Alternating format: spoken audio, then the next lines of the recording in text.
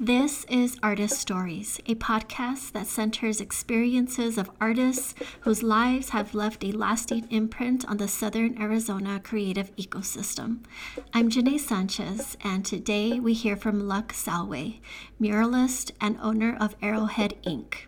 Hello, Luck. Thank you for joining us on Artist Stories. Thank you. I appreciate it. It's good to be here. Awesome. I'm excited to get into our conversation. But first, let me congratulate you on your Project Creosote Start Award. Thank you. This project has actually resulted in 2 murals, one in Tucson and the other in Pine Ridge, South Dakota. Can you tell us a little bit more about your project and just about some of the relationships between the murals and, some of the elements and iconography that you incorporated in each project? I'm half Tohono O'odham and I'm half Oglala Lakota. My dad is from Pine Ridge, South Dakota. And so my project was to go back to Pine Ridge, where my dad's from, and do a mural there. They're about community, I'd say. The Tucson mural is it's a desert scenery of the evening time when it gets like really orange. Looks really beautiful. That's the background, and then the foreground I have the lettering of the original way to spell Chukshan. Um, and there's been other ways to spell it. The people that I know that are the old school Atum that I respect, I picked the way that they spell it. So that's the way I spell. I know some people are like, well, it's spelled this way, this way. Well, this is the Atums that I respect that spell it this way. So this is how I spell it. Inside the lettering, the first 3 letters were O'odham people, and the last 3 letters were Yaweme people. And I had an artist join me on the Tucson mural with that, Sal Sawaki. He did the last 3 letters and helped with the scenery, overall helped with the whole mural.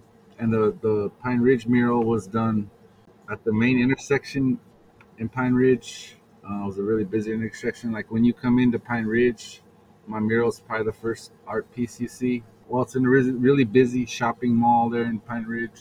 That mural, it was to remind my people how long we've been here. We've been here since time immemorial, and I was trying to get that message across in my mural. Hmm. What was it like working, going back to Pine Ridge and working in that particular community where you have such deep roots? Yeah, it was really felt really welcoming there. I was there as a kid a couple times. I have some really good memories of Pine Ridge as a kid, playing, going to a place, play in a baseball league, and just riding around on my bike with my cousin, catching fireflies over there, and just a bunch of things like that as a kid. And then going back, it was pretty cool that, like I said, the section where I was painting, there's a lot of people walking by there, and like half of them knew who my family was. They either knew my grandpa, my uncle, or my dad, or my brothers. My brothers both went to school there. They went to high school there. They played on the football team, and actually they had the best record Pine Ridge has ever had the year that they played, and they were the 2 standout stars of that team. So a lot of people knew them too. So it was pretty cool going back and everybody making you feel like you belong there. So it felt really good. Amazing. What are some of the things that are, would you say, similar between, your community in Tucson and Pine Ridge? Are there any similarities, or would you say they're very distinct places? I'm here at Splinter Collective, and that's where I have my art studio. There's a really good sense of community here at Splinter.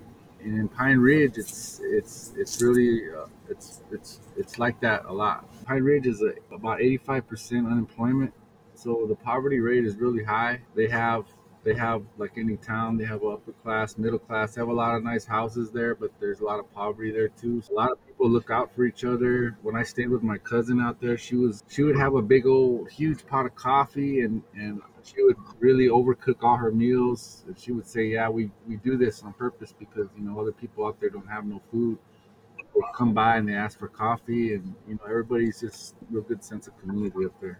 And when we were talking, before this recording, you were mentioning about the fact that there are so many amazing creatives in Pine Ridge, and you really got to experience those creative, inspiring conversations through your mural painting.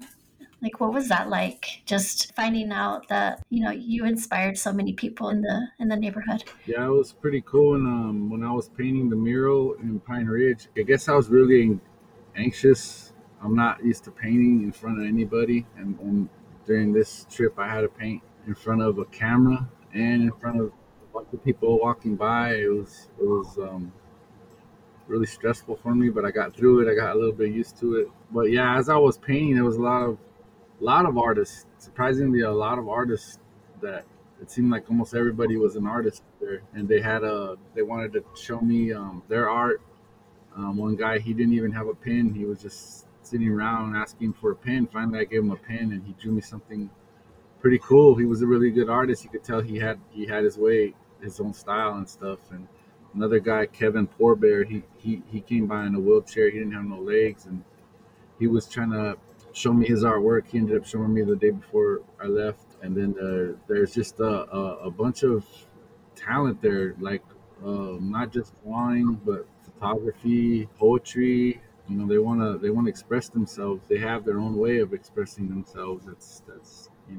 I would love to get into your backstory. Can you talk about, how you came to this moment in your art career? I always when I was coming out of high school, I really liked art. I used to draw a lot, but I was really discouraged not to do art by my family. They were like stuck in a they call them starving artists for a reason. They don't make a lot of money, and I understood that, but still, it was my calling, but I didn't realize it till like way way later. Yeah. I was doing all these different jobs, construction. I was a bartender. I was a cab driver. I was like all kinds of stuff, and it just I couldn't hold a job. I never really could hold a job. Probably the longest job I held was the cab driver job. That was a little over 6 months, and I had to figure out a way to go into business for myself, and so a while back my tribe was giving away grants, and I had to write out a whole business plan, and I wrote it out myself. I did the whole thing myself. I turned it in. I took the necessary steps I had to do, and I actually got the grant. My business was a printing business to print T-shirts. So I started that up. I bought all the equipment I had to buy, and it took me a long time to learn the business. It seems like it's an easy thing, but it's you got to make a bunch of mistakes to figure it out, just like anything else. Yeah, so that kind of got me back into art, and then I was still lost, figuring out like, okay, is this what I got better at graphic arts, but I always still wanted to go back to painting, and I always wanted to do a mural. I was just really scared to do it. I didn't know where I could do it, and so I was kind of like really really in a bad place, and I got into some trouble. I had to go to jail. I went to jail, and when I went in there, there was this guy. He was drawing there, so I went over and started talking to him and saying, there's a lot of books in here, but they're all like religious books. Is there any other books, like some native books you got? And he was like, yeah, yeah, let me go check. So he went and checked his bag, and he got out two books. And one of them it seemed all right, but it wasn't too interesting. And then he had this other book that I've been wanting to read called Black Elk Speaks. He took out the book and he gave it to me, so I started reading it. I was supposed to be only in there for one day, and it turned out being in there for 3 days. It was funny because they told me if I wasn't out by 5 o'clock p.m., then I would have to stay in there all weekend.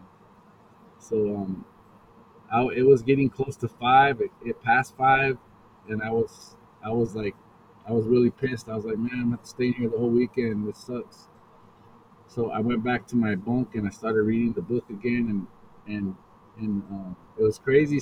So it was like 5:45, and I thought this book was really huge, but it was half appendixes and all kinds of stuff like that. So when I read, literally when I read the final letter, the final paragraph, the final word to the whole story, as soon as I read that word, the door opened up and they called my name and told me, "Oh, you're out of here." And so it was like I was meant to read that story, and what that story was what I got from the story was that his life was like all chaotic because he wasn't doing what he was supposed to be doing, and for me, I felt like I was supposed to be doing more art, and so that's when I cleaned up. I got sober from all the drugs and stuff I was doing at the time. I even quit drinking for a while, and but I did quit drugging, and I got more serious with my art. And then the pandemic came. I had already like done some T-shirt designs with the U of A. I did this one design that says "You're on Optimland," which I have a mural of. But when we had the pandemic and we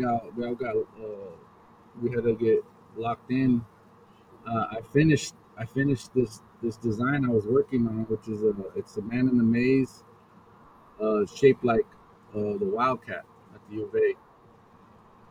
And so I finished that, and I released it, and I was just like, um, I wasn't really thinking, "Oh, this is gonna make me a lot of money." I was just like, I wanted to complete it and see how it looked, and it came out really cool. I was really proud and happy that I made this design, and I ended up going out and selling masks during the pandemic. I had a seamstress. I got a bunch of material together and just printed Man in the Maze and then my Wildcat Maze. And I went out and I started selling. And then some guy, a jewelry maker, he sells really expensive jewelry. He started telling me I was disrespecting the maze, and and that I was doing this for this really rich school that he hates and stuff. And so he was just really throwing shade at me, and it's funny because a couple other artists that I know say that he's done some similarly, like the same kind of thing to them in some kind of way, like made some kind of complaint. So I was trying to like shake it off and whatever. So I ended up actually looking up the U of A's mascot history. And, so when I looked it up, it actually had mascot history right there. I went up and checked it out, and it's pretty interesting. It talks about how from in 1915 to 1959, the U of A used an actual live bobcat, and his name was Rufus. And Rufus was captured by an army blacksmith and sold to some freshmen to the U of A for $9.41. And these are probably some privileged kids. Obviously, they just come back to the U of A and they're like, "Yeah, this is our mascot," and everybody agrees. Okay, yeah, this is our mascot. So they start training this animal, this wild animal. They cage him up. They try to train him some tricks, and within the first year of them having Rufus, he was trying to jump from one tree to another apparently, and he missed, and he ended up hanging himself and killing himself. And I found out that day, so I was like, "Whoa, this is very interesting." He's kind of got a similar story to like natives. He was made a mascot. He was captured by the army. He was put somewhere he didn't want to be. So I was like paying paying homage to Rufus by name because he's an indigenous to these lands too. So I paid homage to Rufus, and I named my maze after Rufus. Anyway, I went on with that day. The next day, I didn't even realize it. I had read that story like at 10 something that night, and and so the next day I was like, I'm gonna read that story again about Rufus, and when I reread it, I realized the day that I named Rufus was the day that the real Rufus died, like 105 years to the day, which is April 17th. Yeah, so it was like I don't know. I felt like it was like confirmation from universe that it was like I wasn't being disrespectful to the maze, and that's what I got from it anyway. Because I don't know. It just felt like that. So I never felt any weirdness about that after that. Plus, when I would show it to people, my people, everybody else would bring a smile. Even the elders, they would like smile and say, "Oh yeah, that's neat. That's nice. That's cool." So I mean, that's good medicine. I feel like if it makes people happy, then that's good medicine. Exactly, and especially if your community is supportive, right? What's better than that? I really love, your stories about how moments in your life, interactions, occurrences lead you somewhere, like a moment of discovery, which then helps to confirm maybe a question that you're facing internally. I'm wondering, how do you find the signs, I guess you can say. I guess I kind of look for signs. I just see signs actually. Kind of I I get into a lot of things. All the latest things they discover, the latest things they're talking about. I kind of got into numerology. The universal language is mathematics and numbers. So if the universe was going to speak to you, it would speak to you in numbers that you see. So like I'll look at the clock a lot, and it'll say like 222, 555, 1111, stuff like that. And I feel like that's like confirmation I'm on the right path. That's really cool. So, your first mural, you are on Autumn Land Established, BC, and it's located on 6th and Toole. And that's the mural Mhm. that represents Rufus, right, Yeah. in a composition. Can you talk about how that mural came to be, and yeah, what was the response from the community? That mural was for my Tohono O'odham roots, my mom's people, here in Tucson, where I live and grew up. I would get asked all the time to like try to do something, the Autumn and the U of A. So I just started looking at the old logos and saw, oh, they're using a cactus, a saguaro. We use the cactus. That's our ancestor. We harvest the saguaros and we use the fruit. So yeah, I was like, hey, I'm gonna put a lady right here harvesting the saguaro, and I'm gonna change the words around and put you're. I was at first gonna put you're on native land, but with the saguaro being there and the landscape, I was like, I'm gonna put Ockham. I'm gonna put Ockham for my people.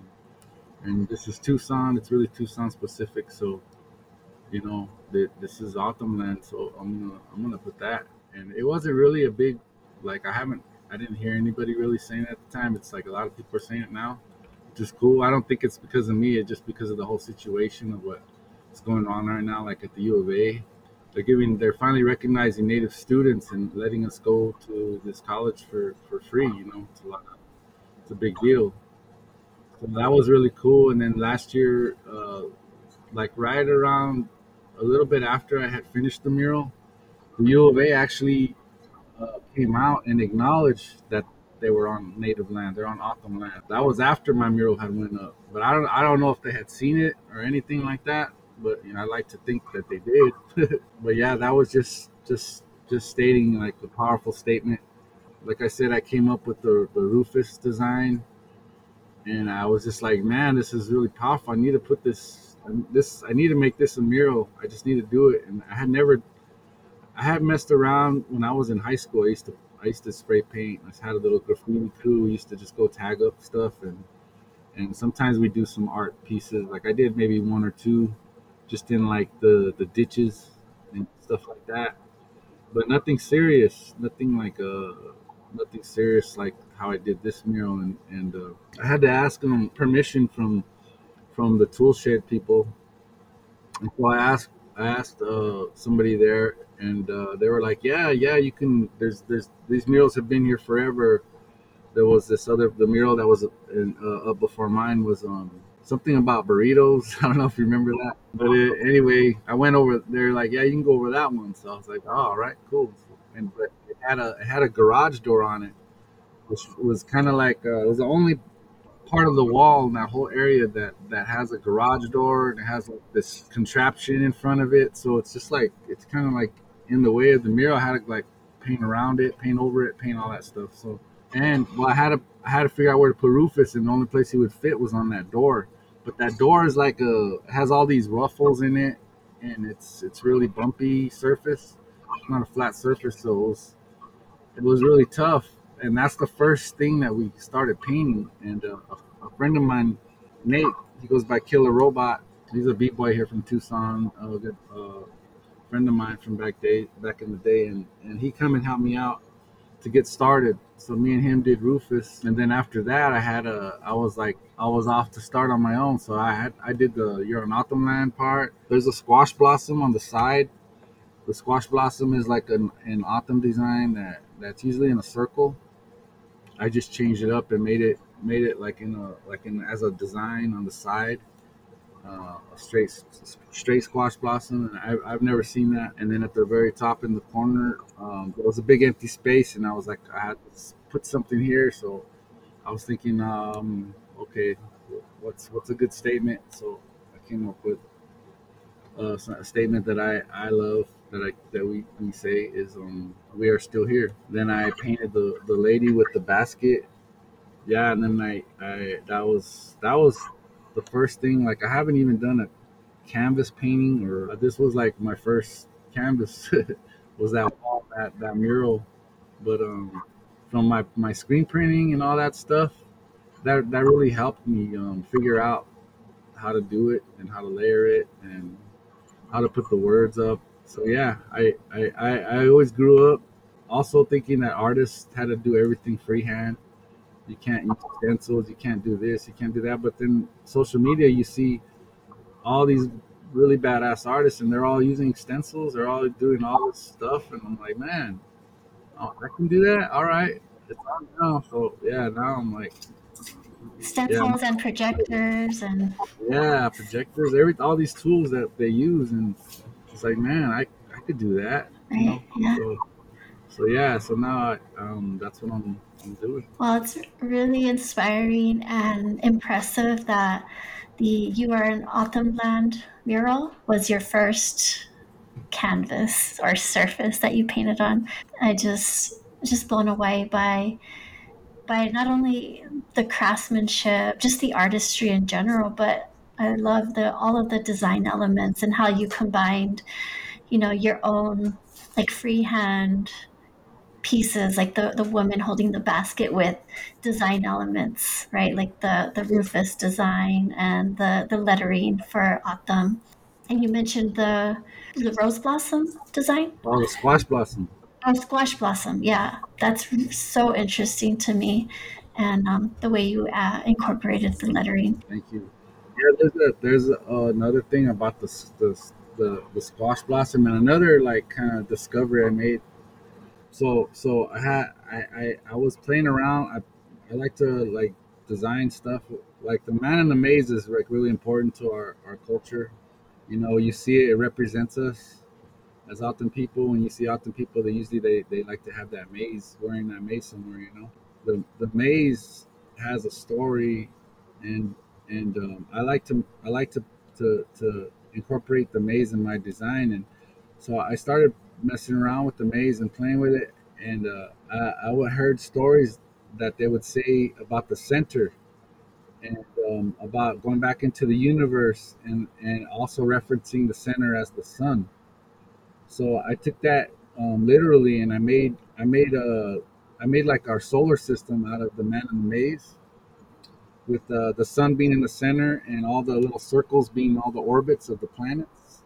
Orbit, I would put a planet on there, and when I did that, before that I had already made the sweat lodge design, and it's right in the center of the man in the maze. A sweat lodge, a traditional sweat lodge, Lakota sweat lodge, has 16 poles that go into the ground. And this squash block, the man in the maze in the middle, it has 16 poles coming out that kind of look like poles, and it's split into four sections. In the sweat lodge, there's four rounds, and there's a bucket of water, for each round. Like it even has the bucket in the design. It has a bucket, like four buckets of water. one of the buckets is like pouring into the center, and it also looks like the sweat lodge door, which is usually a hanging blanket. And it was really cool. Like I was like, wow, this is a sweat lodge, because I added a spiral in the center because I was trying to just find a new design, like a basket design in the center, and I put a spiral in the center to represent creation. Coming into the time of birth on the Man in the Maze. When I did that and I stepped back, I was like, oh man, it looks like the water is pouring into the center, and the spiral represents the steam coming up. So it literally like describes the whole sweat lodge, all the elements, all four elements that make life possible: earth, wind, fire, and water. All of it's in there. So when I did the solar system Man in the Maze design, I looked at the Earth's orbit on this design of the solar system. If you take Earth's orbit, it literally cuts out my sweat lodge design. So I thought that was really interesting. Amazing. It's hard to, I know I'm describing something, you're like, what the hell is he talking about? We can put the images on the webpage so Yeah, our let's see the listeners images. can check them out after they listen. Thanks for Okay. describing, and just how all all of the like intersections, right, Yeah, of and it's, the work. and it's, yeah, and then so I was getting back to the squash blossom. So when I was selling the masks for the squash blossom, I was selling masks with maze on it, and then I had a squash blossom design. And the squash blossom design, there's different sizes of them. They have really ones that are really intricate, ones that are simple. The less number of ones are simple, and they have ones that are just really intricate. I just chose one kind of in the middle that I liked, and I was using that when I was going out and selling my masks. I took that design later on, and I tried to pair it with the sweat lodge design I made, and so I put the sweat lodge design in the middle of that uh, of the squash blossom design I was using. And it's crazy because the squash blossom design has 16 poles coming out of it, so it like goes together like a key. It's really crazy, so it like fits perfect. What advice do you have for emerging muralists in Southern Arizona? Watch a lot. There's a lot of YouTube videos that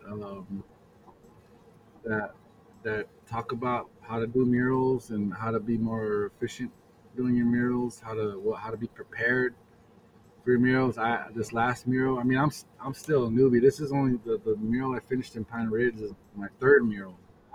I went up there like, yeah, really unprepared. I thought I was prepared, but I wasn't. And you don't figure that out till it happens, and then you're like, oh man, what now? So you got to like have a plan B. Definitely do your homework, map it out, do all the mathematics you got to do. I do a lot of lettering. Sometimes my messages have words in them, so I gotta do mathematics to make sure my stuff looks right. You want it to come out exactly how you see it, so just yeah, break it down from the end to the beginning, like reverse engineer it in your head, and just go from there, I guess. As far as finding walls to paint, how do you go about that process? Just ask. My first wall, they were all really political statements. So I was like, the author ain't represented here. I wanted to represent with a big statement, and that was my statement. All right, so we have 5 random questions for you. Just blurt out the first thing that comes to mind, okay? What is your favorite spray paint brand? The 94 brand or 95, I can't even know if it's the name of it. It's a 94 or 95. Cool. Okay, got it. If you could time travel, what point in history would you go to? I'd go back to my high school and probably tell myself to pursue arts more, a lot earlier. Nice. I love it. If you could paint a mural anywhere in the world, where would it be? On the White House. Yes. If you could have a superpower, what would it be? To fly. Nice. I could put my murals really high. Yeah. If animals could speak English or any other language you speak, what animal would you most want to have a conversation with? I love eagles, but I know crows are really smart. All animals. All animals, a town meeting I wish I was altogether. like Dr. Doolittle. I could talk. Awesome. Well, that concludes the questions, and I just want to thank you, Luck, for taking the time. And at the Arts Foundation, we're really excited to see, where your career as an artist is going to take you, and we're really happy that you're engaging with us as a grantee and on this podcast. So we just want to wish you the best of luck in all of your future endeavors as an artist and in life in general. Thank you. Thank you. I appreciate that. That was fun. This was fun. This has been Artist Stories, a project of the Arts Foundation for Tucson and Southern Arizona, which is partially funded by the City of Tucson and Pima County. To listen to more podcasts, visit kxci.org. Music for this episode was created by Jonathan Rodriguez.